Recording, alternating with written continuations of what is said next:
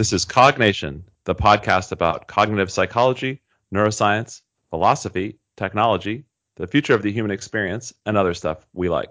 It's hosted by me, Joe Hardy. And by me, Rolf Nelson. Welcome to the show. On today's episode, we're going to be talking about a paper called Is Clinical Virtual Reality Ready for Prime Time? By Albert Skip Rizzo and Sebastian Koenig.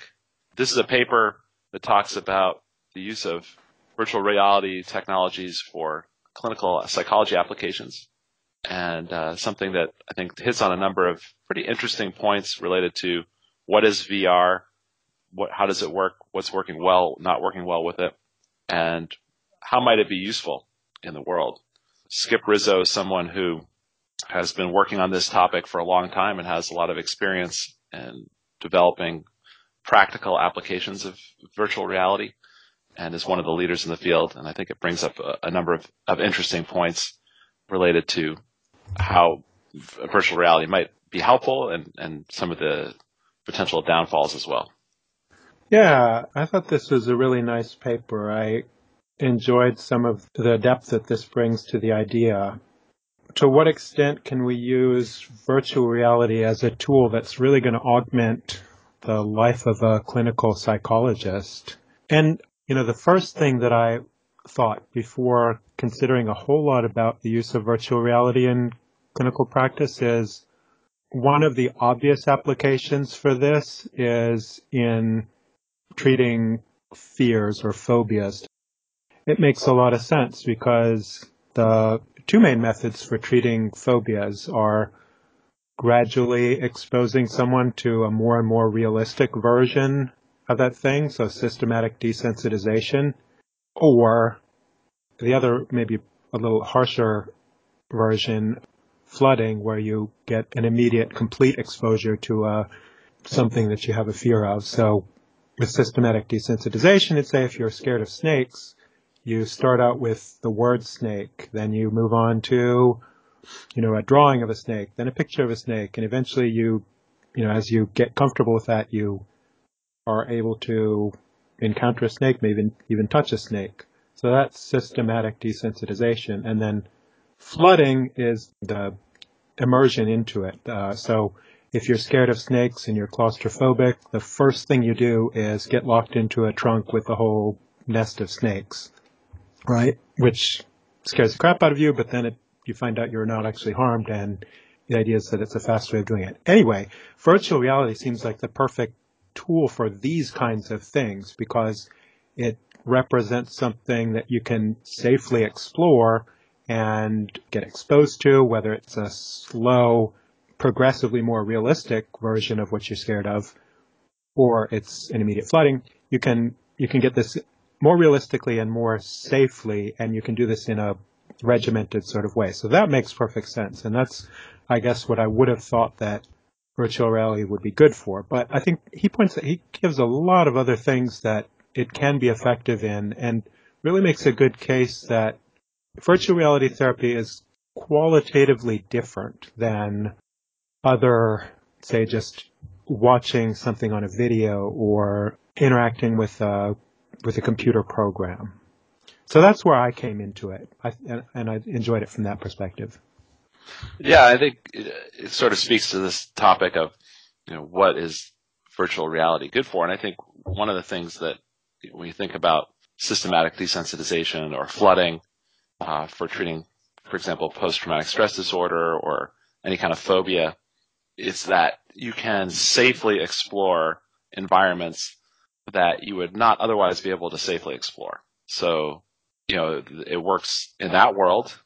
And I think it also, for exactly the same reason, another important use of the technology is in like flight simulators, which they bring up quite a bit in the article. Flight simulators is a situation where if you're flying a plane and you get it wrong, that's a high risk situation.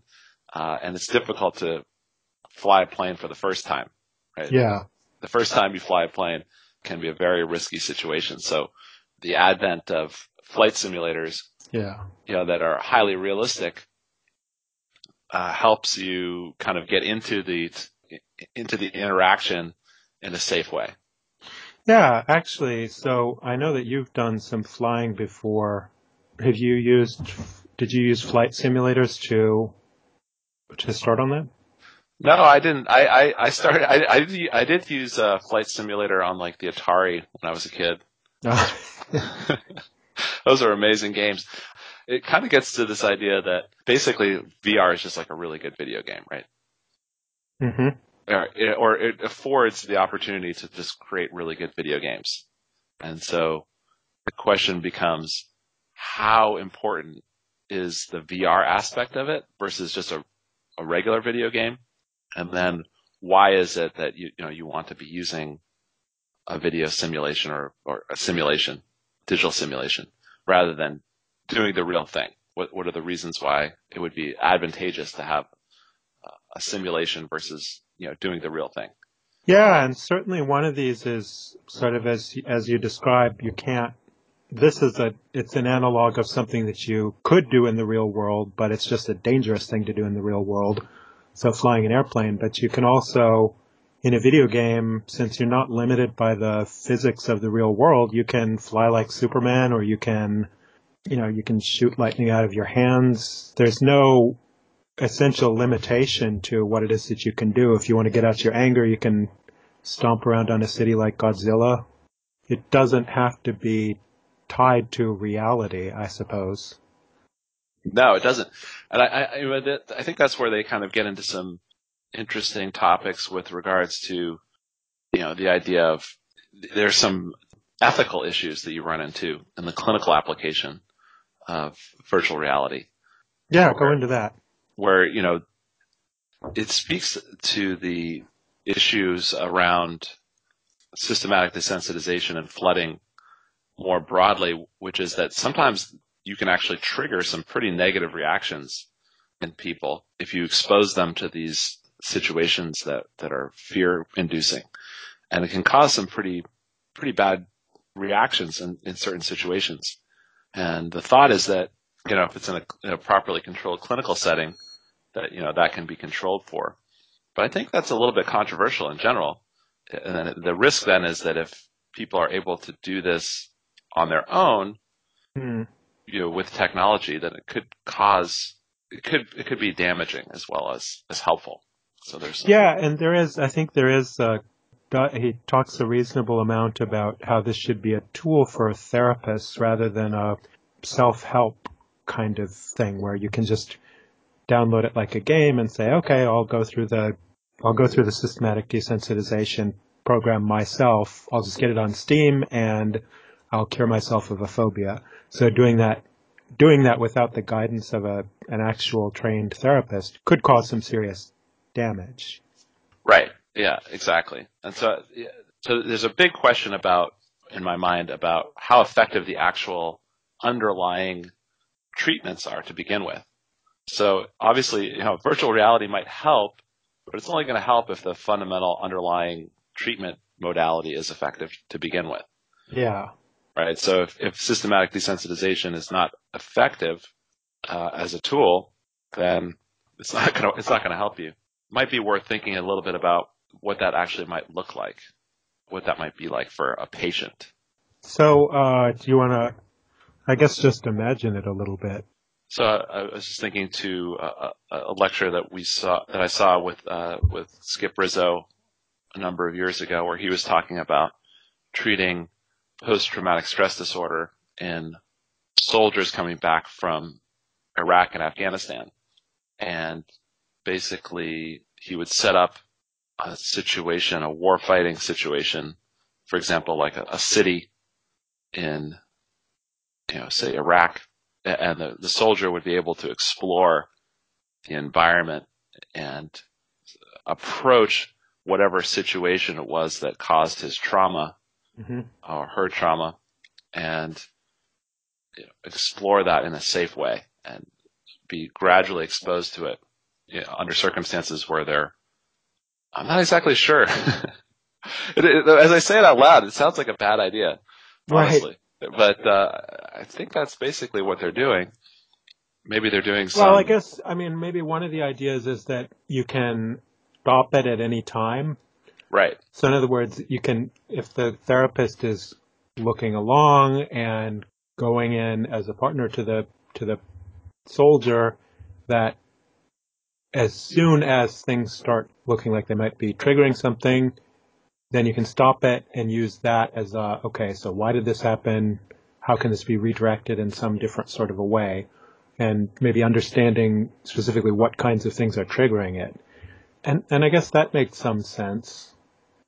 Yeah. Yeah, I mean, I guess it does make some sense if you can, just become habituated to it. That's the idea, right? You have this recurrent thought that you're sort of reliving this experience and it's anxiety producing, and you have actively trying to inhibit the thought, and that's causing more cognitive load and anxiety. And if you can just habituate to that, then it can be less triggering in the future, perhaps. Yeah, and particularly if there's no negative consequence associated with it, that it's in a supportive setting, I suppose, and when it gets triggered, you don't have that negative consequence afterwards, and repeated, then you just sort of reduce the amount of trauma that it could cause. Right, exactly. Yeah, exactly. And so I think, from that perspective, you can think about how important is it that it is virtual reality. Probably makes sense to talk a little bit about what virtual reality is in the context of this discussion. According to the authors, they mention the fact that virtual reality could be, it's basically anything where there's some technology that's simulating reality. So it doesn't have to be a particular technology, but it typically nowadays means that you're wearing those glasses. The head-mounted displays. The head-mounted displays where you've got some stereoscopic input. You've got input into both eyes that is simulating a 3D environment, and everything else is blocked out. That's the other key thing, is that you're occluded from your actual immediate environment. I think that's an important part. And you can also add in auditory cues, etc. I like that. So when I think of VR, usually what I immediately think of is it's sort of a sensory substitution, that you're overriding any kind of sensations that you're getting from the environment by something that just gives you an immersive experience in vision or hearing. But one of the things that I liked about the way that this paper talks about this is they say VR can be seen as an advanced form of human-computer interaction that allows a user to more naturally interact with computers beyond what's typically afforded with standard mouse and keyboard interface devices. So in that way, it's not thinking about it as a way to feed perception. It's more a way of interaction. So you might think of watching a movie in VR. That doesn't really describe VR according to this article, because there's not that sort of interaction. So key to this is that a person is able to interact with a particular program and more easily plug into the program. I guess in a way it's sort of like, getting a little closer to the Matrix, where they can operate in a computer system. Yeah, I think, one of the key things there is probably being able to turn your head. And when you turn your head, the environment moves as though you were in that environment. Yeah. Unlike if you were playing a console video game and you're looking at a TV screen, as you turn your head, obviously the image on the screen doesn't change. You have to move your avatar using your joystick or whatever to have the environment change. And it's just a level of human-computer interface interactivity that is the next level up in being realistic and immersive. Yeah, that the movements of your body are an input to the computer. Yeah, and so I think at the extreme of the Matrix, you're basically you're putting on this technology, putting on this head-mounted display, and you're essentially stepping into this virtual world where it's cannot be distinguished from reality. You can be completely confused you can completely suspend your disbelief that you're actually in that world. That would be the ultimate of virtual reality. And that's Descartes' brain in a vat scenario, where you really cannot distinguish what is part of the actual world and what's just in your mind. And there you go into some philosophy, I suppose, or philosophers have talked about that the most. And it should probably be clear that VR as it exists right now is nowhere near that point. Absolutely nowhere near that point. No, I mean, you put on the VR glasses and you're very aware that you're playing a video game. The overwhelming experience is that of trying to get used to this very odd sensory input. And you can become immersed in it, but it is in the same way that you can become immersed in watching a movie. So you can really feel a connection with the thing that you're seeing on the screen, and that can come through narrative, or it can come through, good visual effects, something like that. And you just get more of that. What you're really adding with the head-mounted displays is just stereoscopic vision and an immersive field of vision, and maybe some more immersive audio too. But you're not getting in any way a complete perceptual substitution for a virtual world. Yeah, no, I think it's interesting too. I think a lot of the hang up is related to this stereoscopic display. The idea that you're trying to get two different views on the world into your two eyes, so that it's more like being in the quote unquote real world.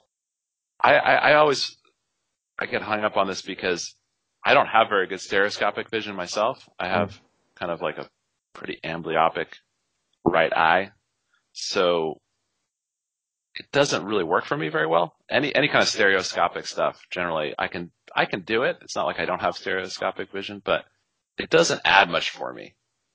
And nevertheless, I walk around the world and it's perfectly 3D all the time. Yeah, and it should be sort of stated as a caveat that we both study vision and psychology, so this is an area that we're both pretty familiar with. I think part of the point here is that your sense of immersion in the world comes from all kinds of different things, and stereoscopic vision, just seeing from two different eyes, is only one of the many, many, many cues that you get. Motion around the world is certainly one. And yeah, that's where, being able to turn your head and have the world turn, that seems to me like probably like the biggest like key element to have it be immersive. Yeah, that is a big one. I think as that gets better and better, and as the models get better, and especially as the lag is reduced, and you can as it's more real time as you move, you really see the world move as it should. I think that probably helps make it more realistic. I don't know if this is a good time for that kind of digression, but I think it's also worth thinking about what some of the issues with the technology are as it exists right now. And one of the issues is you don't get input from all of your senses, so you're not interacting with your whole body, or you're not getting feedback from your whole body. So it's not yet a holodeck experience. Even within vision and stereoscopic vision, there are a couple things, and people that get headaches when they put on a VR headset know this pretty well. Most people have some sense of disorientation, or you feel a little weird after having a VR headset on for a while. One of the big reasons for that is because there's a mismatch of cues for virtual reality. And the biggest mismatch is between vergence cues and focus cues. So the lenses of your eyes focus in on something. Another way of seeing depth is that your eyes converge towards each other. So when something is close, your eyes are crossed a little bit. When it's farther away, your eyes uncross a little bit. In current virtual reality setups like the Oculus Rift, these things are entirely decoupled. So what you're focusing on, especially when it's something close, isn't going to match up to where both of your eyes are crossing to look at it. And whenever you have two cues like this that are out of sync with each other or don't give the same kind of input, you're going to have some conflict in your brain, and it's going to be a little difficult to resolve, and it's not going to give you a perfect sense. If we could, that's one problem to be solved in virtual reality, is figuring out how to sync up these cues and make displays that can take advantage of this. So I don't know, what are your thoughts about that? No, I think it's definitely an important point there with thinking about the way that the cues visually line up or don't line up. How would that work to have the vergence cues and the focus cues come together? Yeah, I don't know. The most I you can tilt the screens or something, the displays. Would that work if you had some? I don't know. Well, we'll have to That's a good question. We'll have to research that a little bit more. Well, I know that some displays they try to use eye tracking. So a couple recent advances that they're working on, though it doesn't seem as though they'll be perfectly implemented. So trying to use some eye tracking so that you know exactly where your eyes are looking and you can compensate for that. You can sort of trick the accommodation system of the eye. Well, one thing that can help is just getting older. Right? As we get older, our ability to accommodate the focus on things that are close or focus on things that are far away. So it just doesn't matter. Goes away. Yeah, it just disappears. I just got my first, not bifocals. What are they called? The good bifocals, the progressive lenses. Oh, yeah. So as your actual reality begins to deteriorate, it's easier to have virtual reality. That's right. Yeah. We could just remove everybody's crystalline lenses and replace them with is perfectly focusing at one distance, and then just always wear the virtual reality glasses. Well, there are already those neural prosthetics for restoring vision in the blind that send arrays of electrical impulses that go straight to early V1 in the brain. They've had some very limited success. Some limited success. Yeah, sending signals directly to V1. Basically, you can barely see some very, very broad forms, some huge letter E in one orientation versus another. Maybe like Atari 2600. Yeah, exactly. Level. Exactly. I think retinal prostheses are a major area of research. Have not really produced much so far. It's just very difficult from a biomaterials perspective. Putting this piece of metal that's sending electricity through it on the back of your eye is pretty damaging to that tissue. Yeah, it turns out the eye itself is a really good mechanism for turning light into electrical signals. It is. Yeah, it's tough to beat. It's tough to beat. Thinking about the role of VR in this, in what situations would it matter that it's more like super realistic? In other words, what is the benefit of immersion in this way versus just, say, for example, playing a video game, or in the case of even from a clinical perspective, just imagining the situation. So the works clinically is just to think about it, right? Just think about the situation, approach it in your imagination, and that's the way a lot of this research has been done before. Then you could imagine presenting it on video screen, on a computer screen, or and then what's the advantage of laddering up the level of immersion? This is one of the first questions that I had, and I was thinking about it, like the 1850 version of this article, and I was thinking, was there someone who said, is black and white photography ready for prime time for clinical psychology? So it's just a picture. A picture is a step up and was amazing technology at one time. Seemed like it was representing reality better than anything else could. And for something like, systematic desensitization, all of a sudden you have a picture of the actual thing. That seems amazing. And in what way is virtual reality qualitatively so different from pictures, the simplest version I could think of, but you're suggesting video games or just something on a computer screen without adding stereoscopic vision. But imagining, of course, that's the quickest way to construct the most relevant world to the patient. Yeah, visualization. I think, to me, it speaks a little bit to this idea of transfer. Hmm. So another application for virtual reality, the couple that we've talked about here, one is purely clinical, which is this idea of systematic desensitization or flooding to basically habituate you to any fearful experiences or thoughts or phobias. Another one is training, some sort of training. So we talked about the idea of flying. So flight simulators, where you're getting an advantage from the fact that you're able to simulate an environment that could potentially be dangerous and get a chance to practice in that environment. And basically, though, any kind of situation where you're getting a chance to practice a cognitively and now with virtual reality, physically challenging environment could be an application. So if you're, for example, you want to get better at playing football, being a quarterback, you could imagine using virtual reality to simulate that environment, practice in that environment. And to what level of immersion do you need in order for it to transfer across and become effective in the real world? Exactly.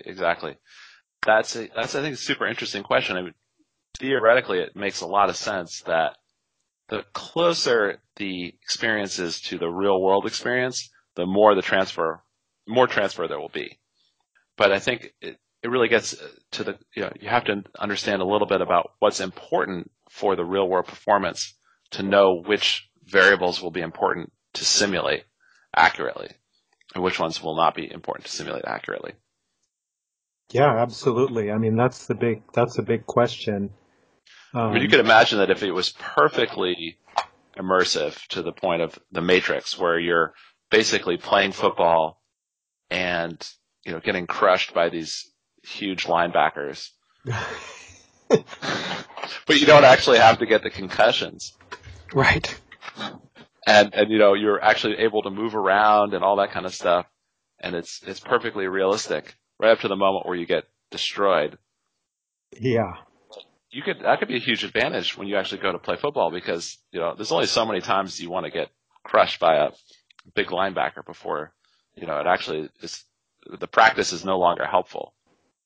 Let's take another example. What about public speaking?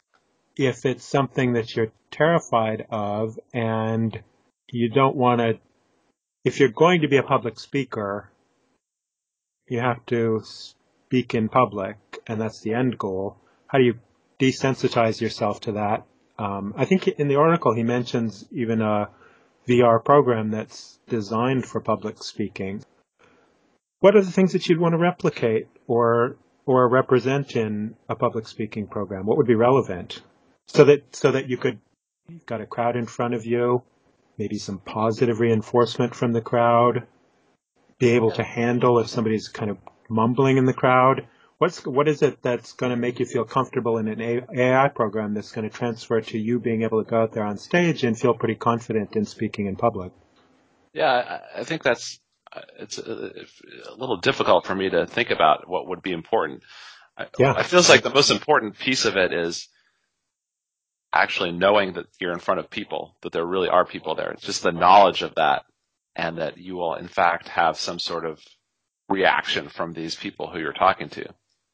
Right. So if that's the case, then any situation that you're not really in front of a crowd of people is not going to be helpful.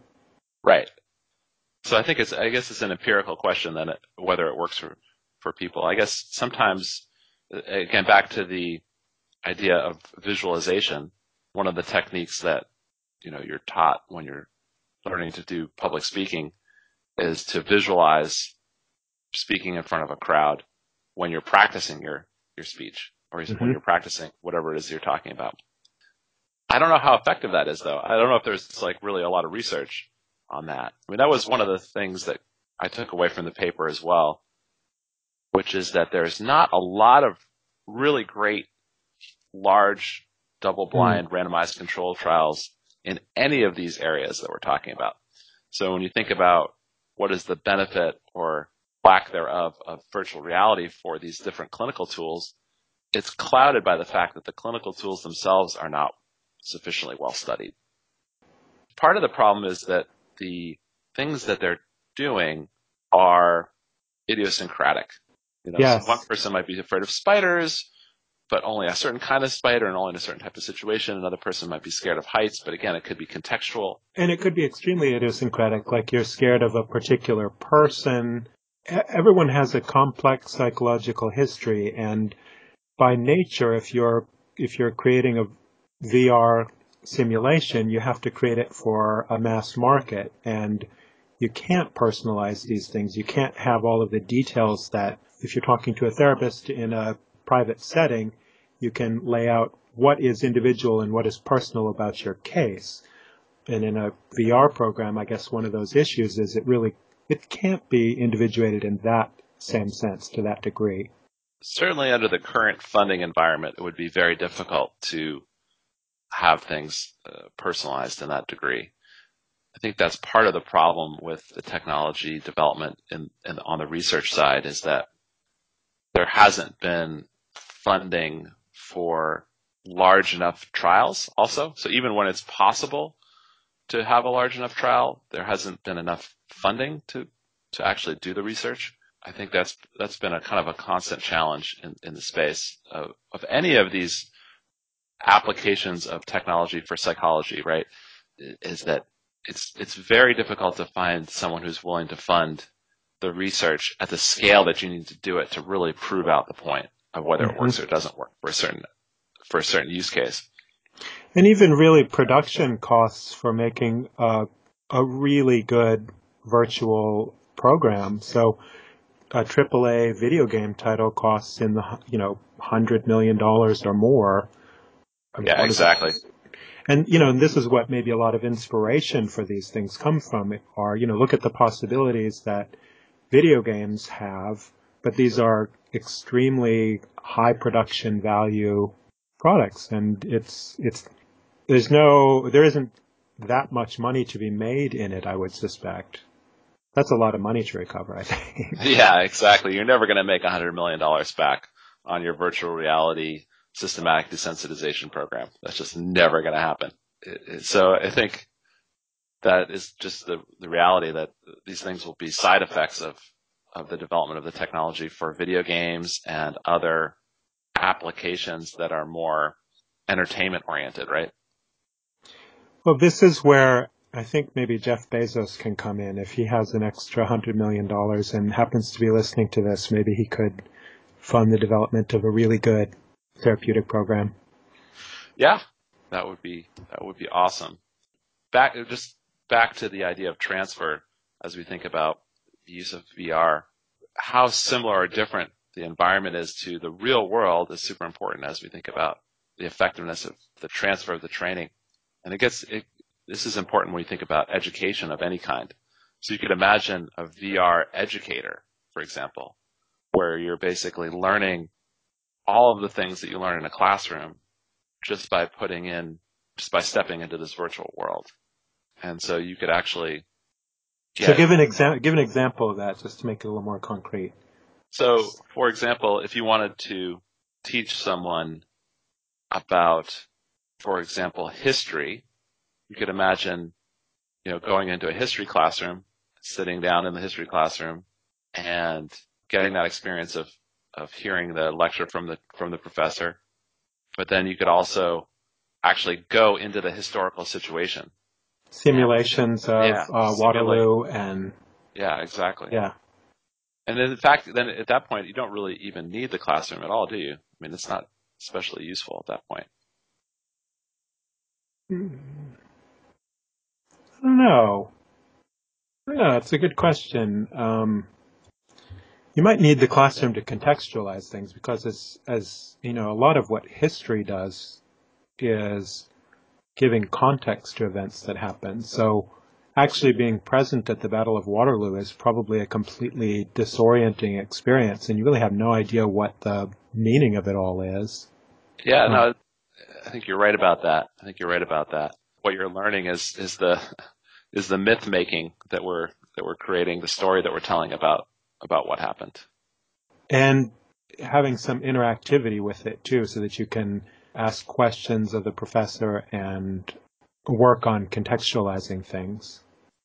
And that you can't get as much from an enhanced perceptual representation of it or enhanced virtual reality. It has to be something more of an intellectual engagement.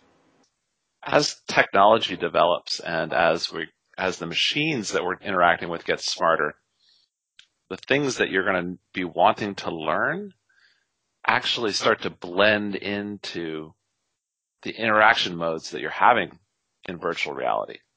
When you're learning, so for example, I was thinking about this in the context of flying. So when you're flying a plane, the reason why the flight simulator works so well as a tool for training pilots is that you can actually create an environment that's rather similar to sitting in a cockpit in a simulator. You have screens around you that sort of give you the visual input that you would be getting. Yeah, and pretty much all of the input that you'd be getting too, yeah. Sound, yeah, they even have the ones where the seats move, and shake you and stuff. So as you're getting better at playing that video game, you're actually getting better at the task itself because the task itself is so much like that video game. And as the world around us becomes more automated, so we're driving a car, for example, is more and more controlled by the machine. Actually, then the simulator becomes more and more like the real environment because the real environment is becoming more like the simulator. So if you think about that in the context of education, the fact that what you're not getting with a virtual reality simulation is the social interaction. Maybe that doesn't matter because the world that you need to master from a professional standpoint is more and more like that simulation and less like the social environment. Interesting. Well, I mean, in terms of piloting, I suppose the obvious one there is just drone piloting, where you could be perfectly trained as a drone pilot because your training would be almost identical to your actual controlling of the plane. It would be exactly identical. And the only difference is that something is not really actually happening. And if you were told that something was actually happening, your experience of it would be identical. Yeah, and that's pretty high metacognition. Yeah. Everything else is the same. Yeah. So then I guess if you wanted to get that really awesome public speaking immersion, you would basically need to convince the person that they were in fact speaking in front of public. So how do you go about doing that? Maybe you have, I'm not trying to solve this problem, but maybe you have it just sort of a random the first time you go in front of there's only a 1% chance that you're going to be in front of real public, virtual people on the other end anyway. And 99% chance that there's no one there. And by the end, you can go in front of it when it's 100% of the time it's going to be a real public. Yeah, that seems not helpful. No, it's the right idea, but it seems. Well, there's something about this. I guess the issue is deception here. Yeah, it's also just like at that point, it's like you might as well just go speak to people and just do it a bunch of times. Join Toastmasters or whatever. Toastmasters, that exists already. So exactly, that's a good way to do it. Where it comes up more and where it would be useful is when it's really dangerous. When the situation is really dangerous and you don't want to fuck it up. So you want the first time you go out, really do it to be perfect at it already. Yeah, and I think military applications to that are pretty obvious.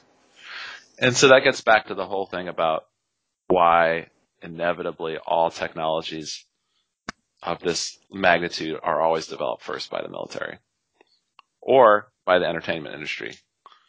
Those are the two places where these things get developed.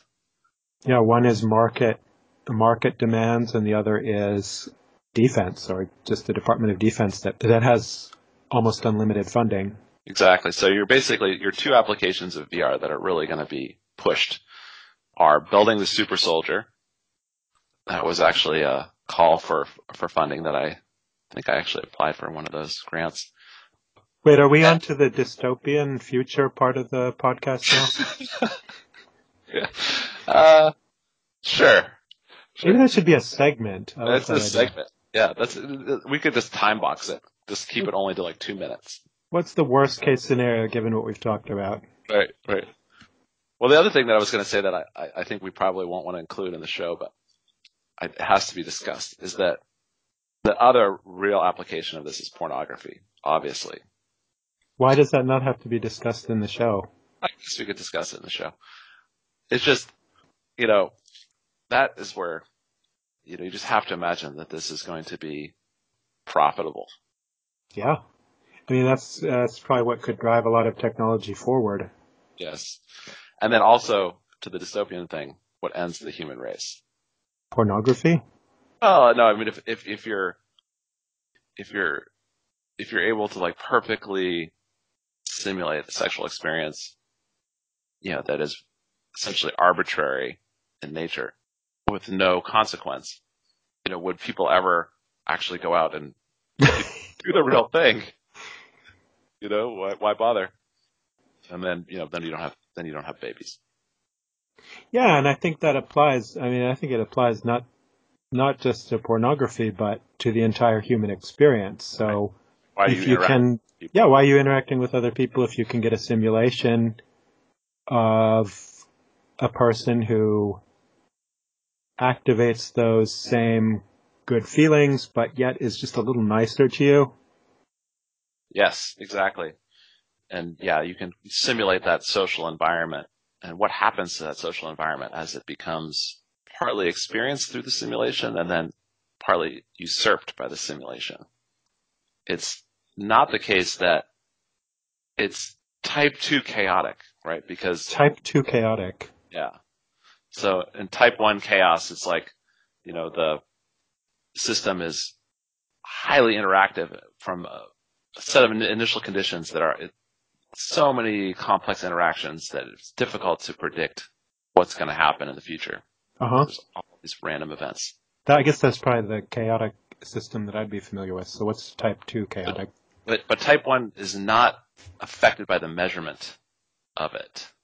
So type 2 chaotic system is affected by the measurement. So the fact that you're seeing the scenario play out and then your experience is what you are trying to simulate, but your experience is tied up with the simulation itself, it's very difficult to predict what's going to happen.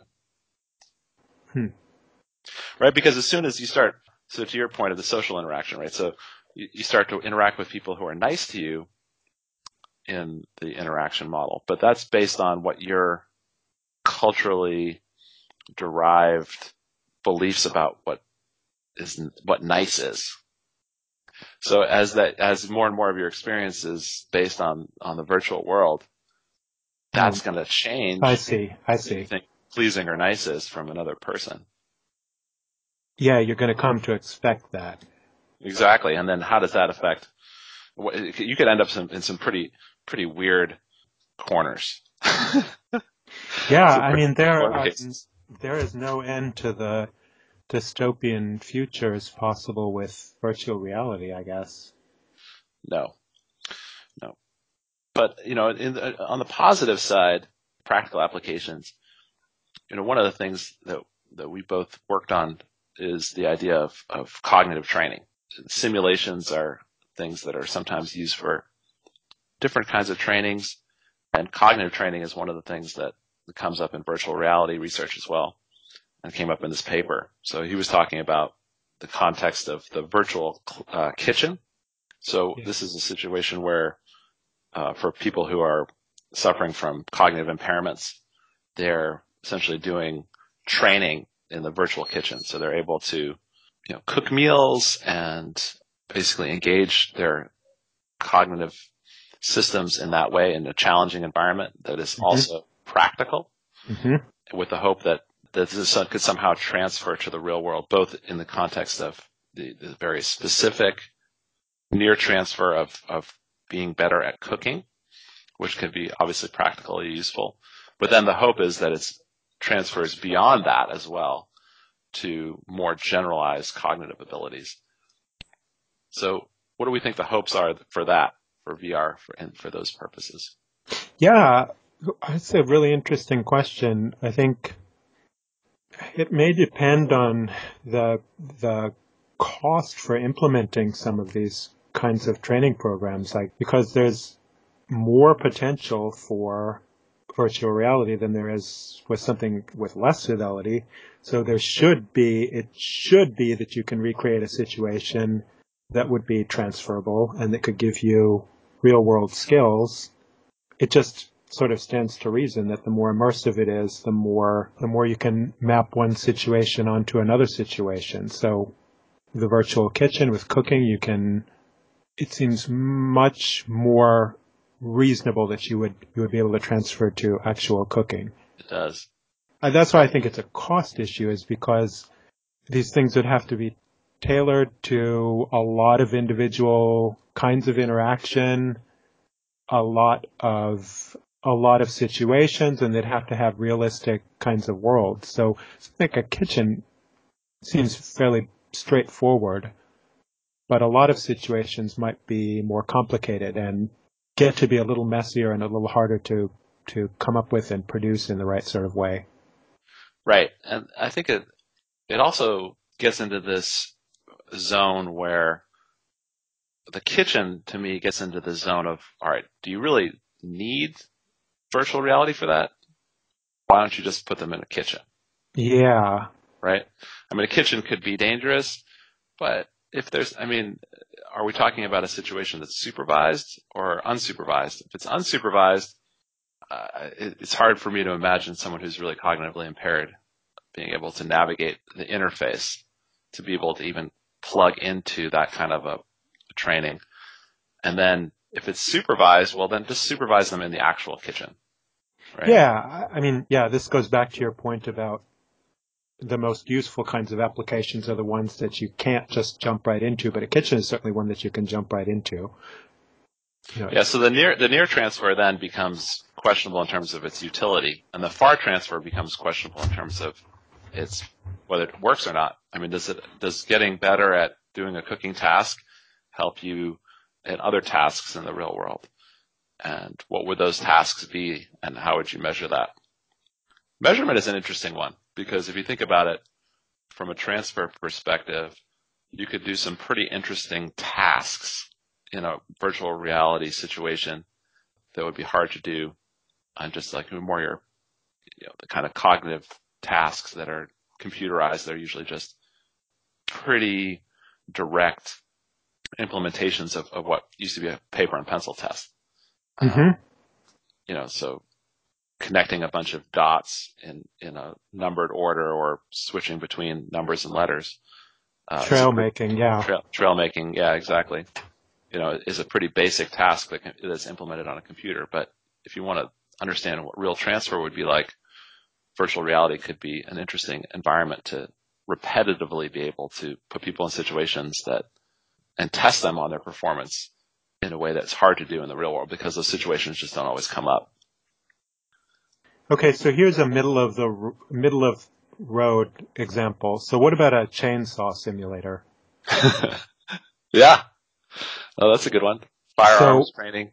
It's not necessarily that you're a soldier going in and trained to kill, but it's also more than learning where the refrigerator is and stuff in the kitchen.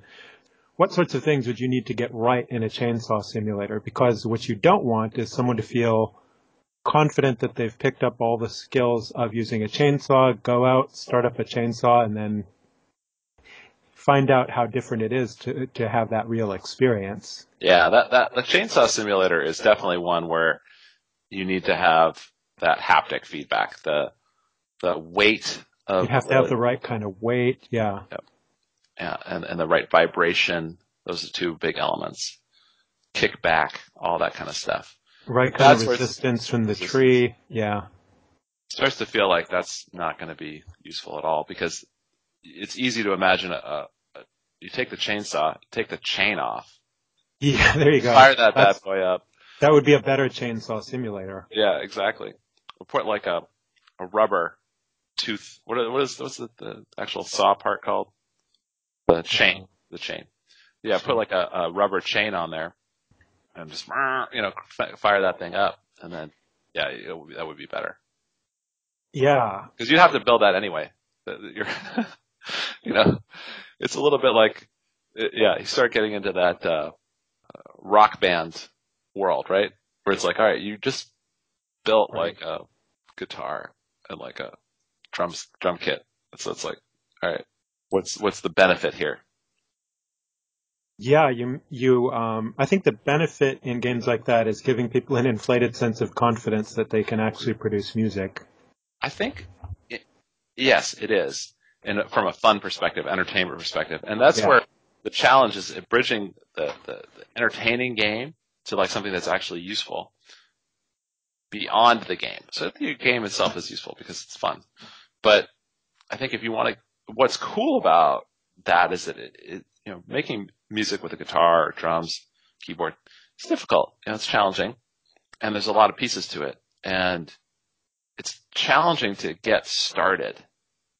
In other words, to make any sounds that are in any way appealing is hard. It's hard to get it's hard to get that get a toehold, and then each successive step, it's difficult to find the right increment of challenge as you increase the challenge level.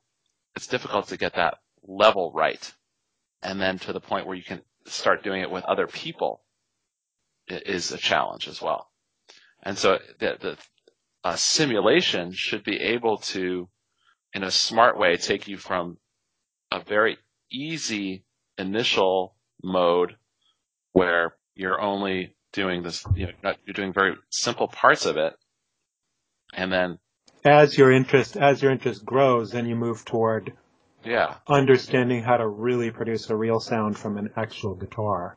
Exactly. And then as a very patient teacher, simulated teacher can work with you to like actually interact.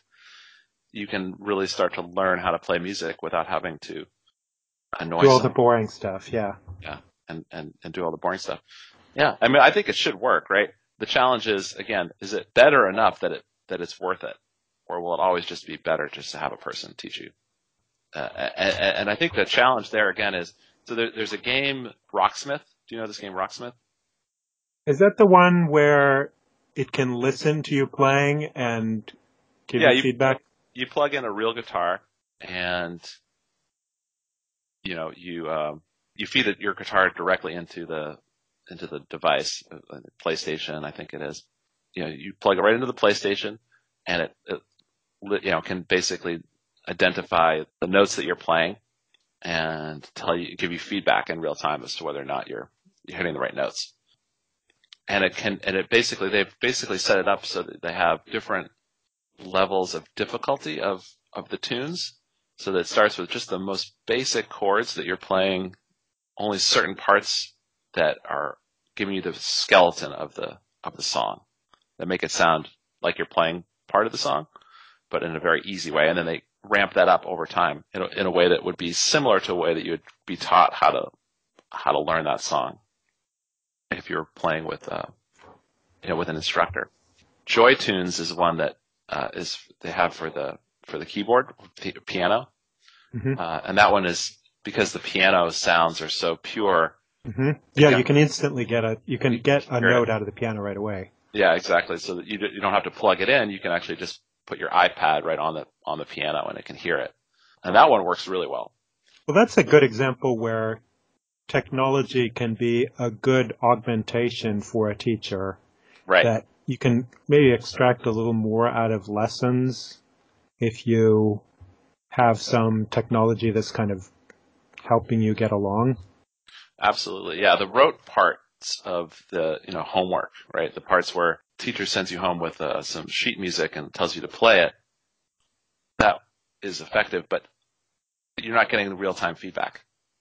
Yeah, and I took piano lessons as a kid, and I liked the actual lessons, but I never practiced. Yeah. So I know exactly. Yeah, I can see the potential there because I would love to be able to play great piano without it being a chore to do that. I guess, and I mean, just to bring this back around to VR and clinical therapy, So initially we were sort of addressing the question, is it always going to be most useful to have the intervention of a therapist or someone guiding things, or is it possible that VR can do most of the work for you, or most or all of the work for you, so that it would eliminate the need for that therapist? Right. And I think maybe we can sort of wrap it up here, because I think it's a great place to sort of wrap, which is the paper asks the question, is clinical virtual reality ready for prime time? And part of the question of that is, in terms of the utility, is, how much of this is replacing a clinician and how much of it is augmenting what a clinician can do, and how useful is it in either situation? And in terms of being able to help a clinician, I think the challenges in terms of whether this is ready for prime time right now are really related to the challenges of producing high quality content and technology for a limited audience. And I think that is the reason why the answer to this question is no. Clinical virtual reality is not ready for prime time. If it was, people would be using it all the time, everywhere. And it's really just kind of like it's just a niche academic topic. It's certainly getting a lot of papers for Skip Rizzo, hundreds and hundreds of papers. And he's doing some cool demonstrations, but really not even any big clinical trials to speak of. So I think there's some practical reasons why it's not ready. Well, maybe it's something that comes on wave 3 of virtual reality. So if virtual reality goes through some cycles of, hype and then some reality, one of the things that he mentions in this paper, which I thought it certainly rang true, is that, in the 90s, when people are really excited about potentials of virtual reality, almost all of the academic papers were proof of concept kinds of things. So it's just, something like this could work given enough resources, or it wasn't a thorough investigation of things. And maybe that's one of your gripes with this now too, is that it still feels a little bit like a proof of concept that yes, technically, the technology exists to do some good, but in reality, it's not quite ready for the kind of implementation that would really realize that kind of thing. So maybe, I tend to agree with you there. I think that's probably the case, that it's maybe still a little bit in the hype phase, but there is steady progress, and there is some movement towards the kinds of things like this. And certainly if you believe in the march of technological progress as being sort of inevitable, something like this is going to happen eventually. And, just like AI, just like you're going to get AI that improves immeasurably and can overtake humans in most respects eventually, but it's hard to envision exactly the path from where we are right now to what that perfect implementation would actually be. One of the things where I did think there was he made an interesting point here, which is the usefulness for the therapist of using virtual reality. So I had thought of it mostly in terms of what's the usefulness for a patient. So how much, how could it improve something like systematic desensitization or depression or something like that? But as a tool for the therapist, I thought it was interesting to consider the idea that a therapist can observe you and your interactions with your virtual environment. I like that as well. I thought that was really pretty cool, especially if it was like a phobia situation or some sort of other dynamical situation where if they can see what you're doing when you're encountering that spider or standing up in front of the crowd speaking, then that person can potentially step in and help you a little bit. Yeah, and it gives a lot more information than just a talk session about what their fears are, that an observation of that can really could be useful. So I saw some potential there. Yeah, absolutely. And I think the last point that I wanted to make with regards to this was one of the reasons why clinical virtual reality is not ready for prime time is that a lot of what's happening in clinical psychology is human beings making very, very nuanced and difficult human decisions about how to respond to another person's suffering often. It's often about suffering or discomfort. And we don't know enough about what works and doesn't work or why it works or doesn't work. That it really does require a trained but also critically empathetic human being to make psychological therapies effective. And we just don't know enough about what makes someone empathetic or how someone can be empathetic or what those decisions that they're even making are to be able to put those into a machine. And I think that's way far into the future. Yeah, that's a really good point. Yeah, you really have to understand some of those things before you're going to get to the point where you can suggest that it's going to be a useful therapy. Yep. So clinical virtual reality, not ready for prime time, but still cool and definitely some exciting prospects for the future.